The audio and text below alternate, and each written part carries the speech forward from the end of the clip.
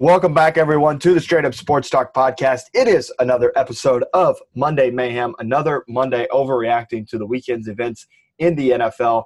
I'm Grant Covey. Sam Thillman is joining me as usual. Sam, it was a big weekend in the NFL. I'm not going to lie, though. I didn't watch that many games. I watched a majority of the Colts comeback versus the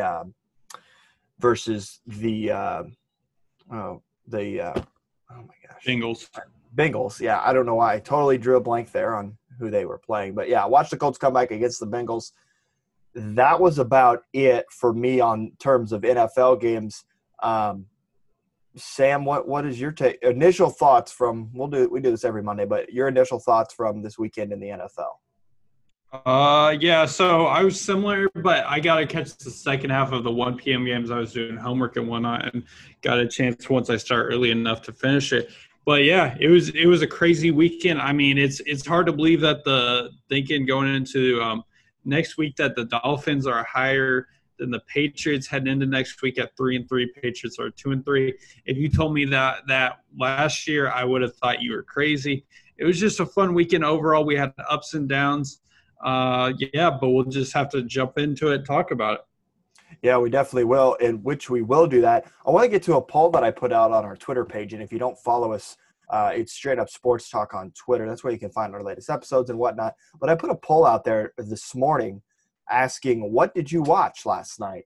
Because there was two different sports going on last night in the primetime window. Dodgers-Braves Game 7 to see who advances to the World Series, or were you watching Sunday Night Football? Now we've gotten a handful of votes in here. 60% currently saying Dodgers-Braves. They were watching Game 7.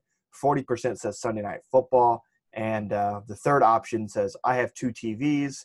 Nobody apparently has 2 TVs that has seen the poll. But, Sam, I wanted to ask you, what were you watching last night in that primetime window? So I watched the Sunday Night Football game at first, and then once that was over, I got to catch the 8th inning. I believe it was the top of the 8th, top or bottom of the 8th. I got to watch the Game 7. So I basically watched both of them, but the MLB game I only got to watch 2 innings.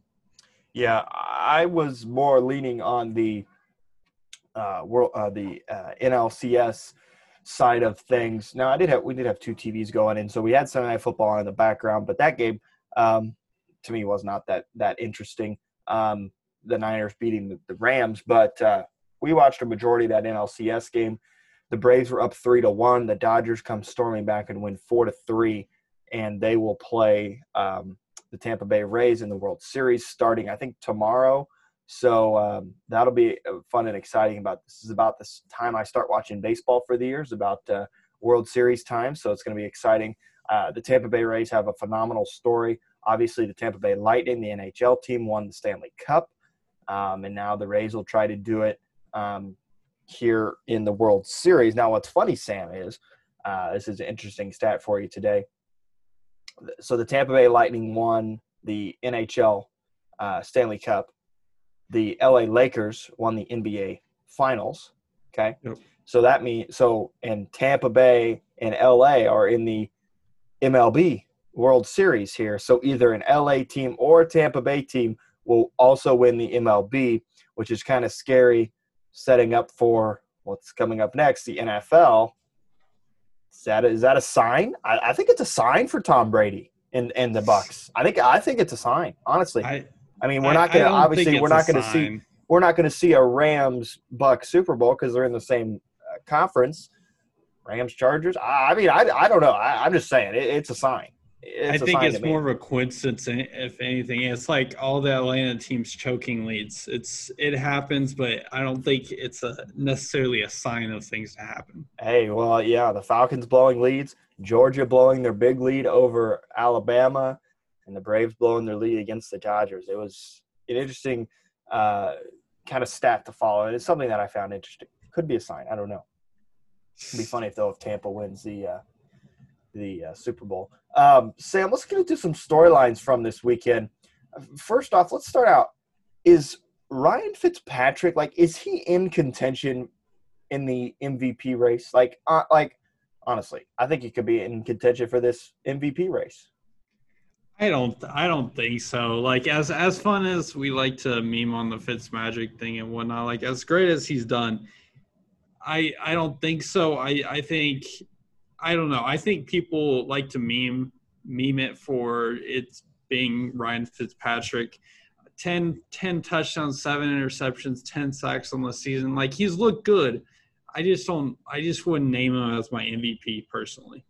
It's going to be interesting to watch this AFC East race because obviously you have the Bills who are pretty good. They fell to the Titans last week, but you're going to have this race of New England, the Bills, and now Miami, who was thought to maybe struggle, to like a 2-6 start, throw 2 in there for the rest of the season and see what happens. They're now at 3-3 and ahead of the Patriots in the division. This AFC East race to me is going to be maybe one of the most intriguing divisional races in the National Football League. Yeah, I had no doubt. You mentioned the 3 teams, the Bills, who play tonight at 5 against the Chiefs. That's going to be a fun game to watch. The Dolphins 3-3, as we talked about, and the Patriots. Like, it's tough to make a call on the Patriots because I believe in Cam Newton and what he's done. But yeah, against the Broncos, he just didn't have it. Now, whether that's due to him being affected by COVID or whatnot and them losing a bunch of pieces, and that's very well a case. But they just didn't look very good this past week. And I seriously don't know what to make of this team. Yeah, it's going to be very interesting to watch and see how that pans out. Let's get to the Colts game on Sunday, Sam. They fell down to the Bengals, and it was kind of like the Bengals came out and knocked us on our butt, and then we kind of had that deer in the headlights look for a while. Down 21-0 against the Bengals, they were able to come back and get it done. Do you buy more in on Phillip Rivers after that comeback? Because whereas you can say the defense helped us out a tremendous amount, which they certainly did, but ultimately it was Phillip Rivers coming in, scoring the football, and winning the game for the Indianapolis Colts. Yeah, and I have to give him credit. He definitely stepped up in this game, no doubt. The rushing game, Jonathan Taylor only had 12 carries. Phillip Rivers had to throw 44 times, and he stepped up when he needed to. And I've been kind of hating on him as of late. I'll give him credit for this win, but I'm still not buying into this team. If you watch the first quarter into the second quarter where it went down 21-0, this team just didn't look good. And to fall down 21-0 to a team heading into this week that was 1-3-1 is just unacceptable. And if it was any decent team other than maybe the Falcons, they wouldn't have let them back in the game. And I think that's what the Bengals did. Joe Burrow didn't throw a single passing touchdown, threw a pick late to Julian Blackmon. Yeah, it was just a bad game that I don't think we necessarily deserved to win, but Phillip Rivers got the job done this week. Still not going to buy into him as our guy, but he proved himself at least for this past week. Yeah, he definitely did. I thought it was fun to watch him. He got confident as the game went on, and people are complaining, saying our offense isn't flashy. It's dink and dunk. There's no big shots down the field, but there doesn't need to be. There does not need to be those big shots down the field. It was Marcus Johnson yesterday and Trey Burton that really stepped up for the Colts because the Bengals had T.Y. Hilton locked down pretty much all game. But those guys were able to step up and do good things for this offense. But, Sam, honestly, the offense doesn't have to be flashy for it to win games. I think yesterday was the best example of that. Yeah, and my one question is what role does T.Y. play in this offense? Because we've seen him, as you mentioned, just get shut down this entire season through 6 games, 37 targets, 20 catches, 242 yards, 0 touchdowns. Where does T.Y. fit in this Phillip Rivers offense? Because up until this point, through 6 games, he hasn't shown to me like he's been in his own self, and whether that's Phillip Rivers not targeting him as much. Maybe he's just not creating that separation and openness that he used to. He just doesn't look the same, and I think that's what we have to wonder moving forward is where does T.Y. fit in this offense moving forward? We got Michael Pittman, we got Pascal, we got the 3 tight ends, but where does T.Y. fit in this offense? Because right now we're not getting him involved, and he's kind of getting shut down this season. It's a great question. It's a great question to bring up, and I'm sure it's a lot of Colts fans like you that are wondering that right now. And in my opinion, yesterday he was used as a decoy. Obviously, when you look at the teams like Kansas City that have Tyreek Hill, Sammy Watkins, well, I've noticed that, sometimes teams focus so hard on Tyreek Hill that Sammy Watkins is open all the time. So was it a situation of using him as a decoy? I don't know. But 6 games as a decoy, though. Yeah, exactly. And that's where you'd have to go back, and I'd have to go back and watch him every play, see what he's doing. And it could be the offensive coordinator too. I know, our previous offensive coordinators was it Pep Hamilton and then Rob Chudzinski. They got T.Y. Hilton involved a lot more, and we saw those big plays downfield, but also it was a quarterback situation. So I think that his role on the team is still that number one receiver, but on days like yesterday, he's not going to get his own. Now, would it be nice to have a few awesome plays from T.Y.? Yes, I think it would. But it's just going to be kind of a wait and see, I think, with T.Y. Hilton. It's disappointing, but it's just disappointing to see that. And when fans see that, they're going to start thinking, okay, maybe we should just let him go in free agency. He's not doing so much. We have all these other guys that can make plays. But honestly, I think T.Y. Hilton is the reason that those other guys are able to make plays. And looking at his contract, I believe he signed a 5-year deal back. Where did he sign it? He signed it back in, it looks like 2015. It looks like after this year, I could be wrong, that he is signed on 15. So it looks like after this year, he'll be a free agent. So maybe that's something the Colts have to take into consideration, considering he's 31 right now. And as we know, as receivers get into that 30 range, they don't look as good. Prime example, A.J. Green, who had a decent game against, ironically, us, but he just hasn't looked the same. We've seen a lot of more Tyler Boyd. Do the Colts look in this draft potentially to find a replacement for him? Like, what does Chris Ballard do moving forward? Exactly. And you have to think, they drafted Michael Pittman last year. He's obviously hurt right now. But you have guys like Michael Pittman, like Zach Pascal, who really made a name for himself in this league with the Colts last year. He was Mr. Reliable.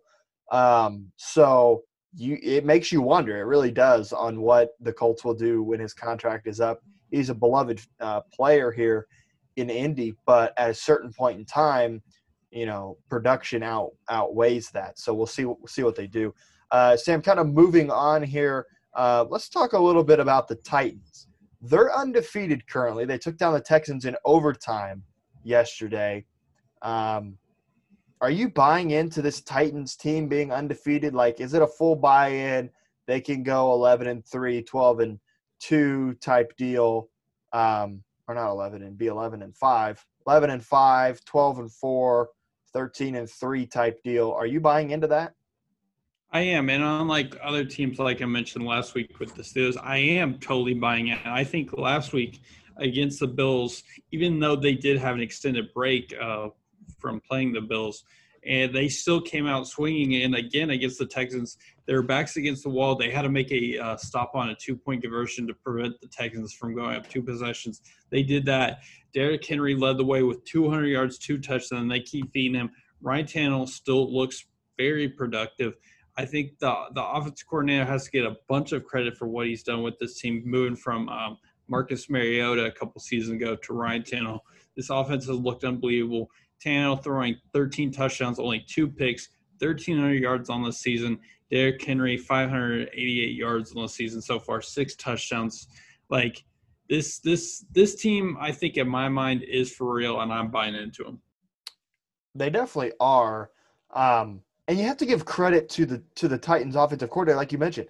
I mean, going into this year, we said, okay, the Titans are going to be propped up by Derrick Henry, which, don't get me wrong, they use him a lot, and they use him to their advantage. I mean, yesterday, 22 carries, 212 yards, and 2 touchdowns. So you have to give him credit there, but give credit to the offensive coordinator. Ryan Tannehill, 30 for 41, 364 yards and 4 touchdowns, only 1 interception. Ryan Tannehill is playing a lot better than a lot of people thought. A lot of people just think the Titans, they think Derrick Henry, but you have to think about Ryan Tannehill because he is having a stellar season so far. Yeah, and I think people are underestimating the core around him as well. Like, you've got A.J. Brown, who's solid. Jonnu Smith, who was hurt in this past week game, but solid. Corey Davis has flown under the radar. Adam Humphries, Anthony Firkser, who stepped up this past week. Like, they've got a solid core around them, and I think Ryan Tannehill with the offense coordinator feeding Derrick Henry, yes, 20 carries, but he's still doing his own thing. He's still putting in a nice amount of work. Like, I'm giving a lot of props to, and he may be a person we have to consider for the MVP race moving forward. I would put him definitely over Fitzmagic in the MVP race that we were talking about earlier. And he's living up to expectations, 4 touchdowns, 300 yards, just amazing performance Definitely last week. They'll have their work cut out for them next week when they host the Steel City and Big Ben. So that will be a very good test for the Titans, the battle of the undefeateds. Potential AFC championship game. I'm not saying it. I'm just saying, potential AFC championship game. And then they don't get the Colts until November 12th. So they got a while for that. And that is a primetime Thursday night game when the Titans host the Colts, and then they go at Colts 2 weeks later. So it'll definitely be fun to watch this Titans team. I think they're very, very good.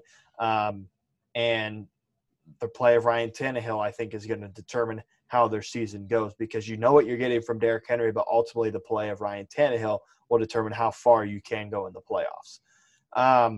Let's move on here a little bit. TB12 yesterday, they fall down 10-0, and then, as they say, the rest is history.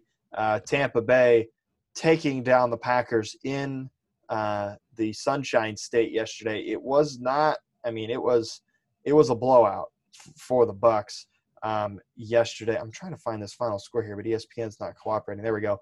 Yeah, they scored 38 unanswered and rout the Green Bay Packers. Did you see this coming yesterday from Green Bay and Tampa? We knew it was going to be a great matchup. It was the game of the week. But Green Bay just kind of fell flat in their face. Yeah, I think I knew this in the back of my mind that this was coming for kind of a couple reasons, because Aaron Rodgers has been playing out of his mind. He's just like he mentioned on the Pat McAfee show. He was having fun with it, and I think this is kind of a positive for this team, because we've seen Aaron Rodgers and we were questioning, like, how is he doing this with such a limited core with the Davante Adams out, and even when Davante Adams came back, I think I knew in the back of my mind that Aaron Rodgers would have at least one of these games where he would fall back to earth and show that he's kind of human, because up until this point, he's been basically flawless. Vikings, Lions, Saints, Falcons, he looks unbelievable. And I think this was a game where they just need to come back to earth.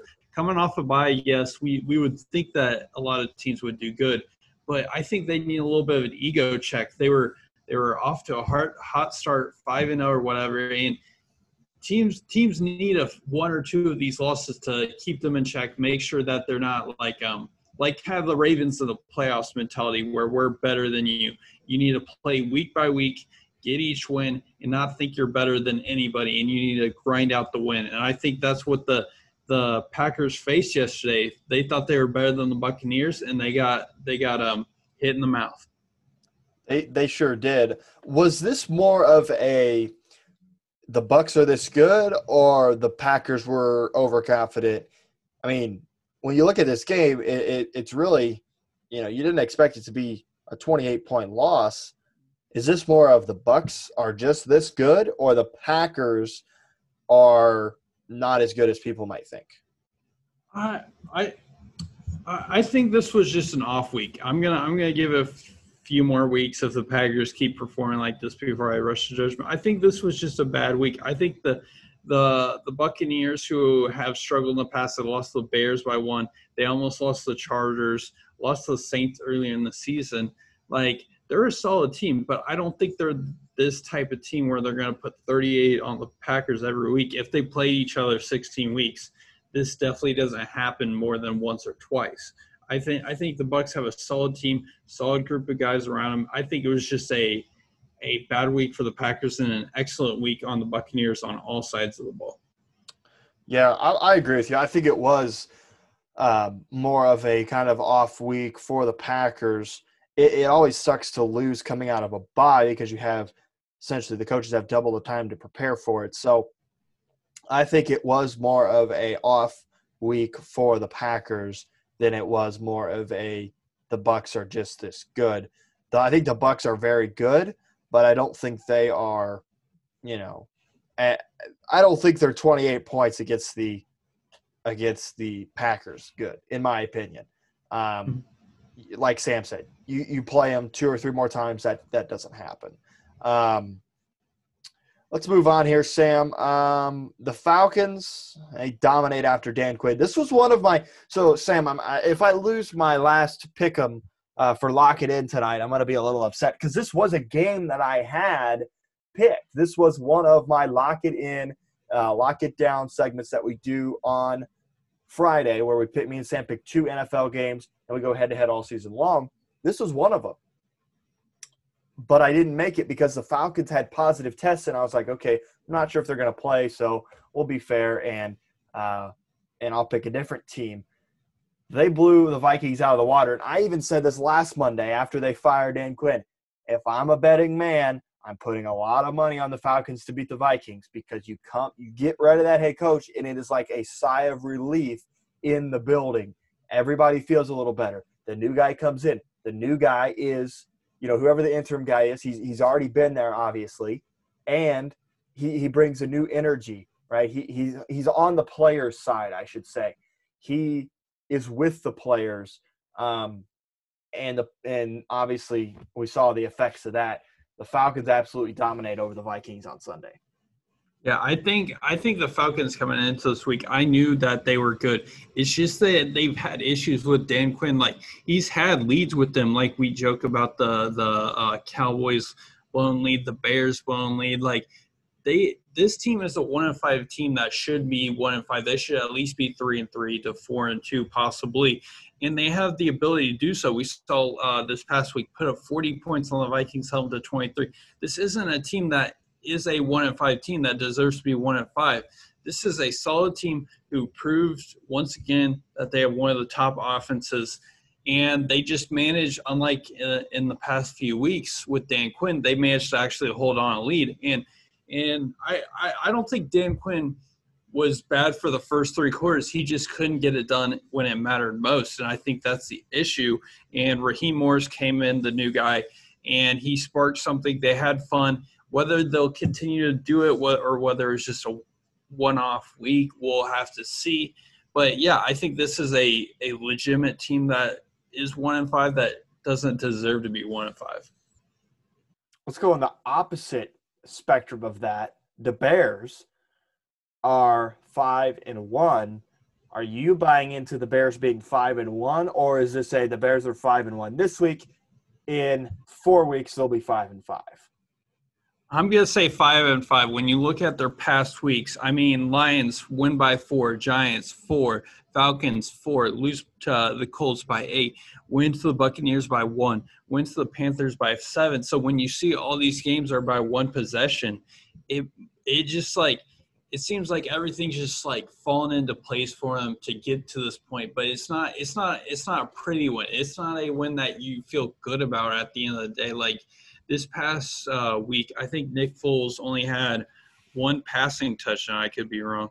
23 for 39, 198, 1 touchdown, 1 interception. David Montgomery, 19 carries, 58 yards.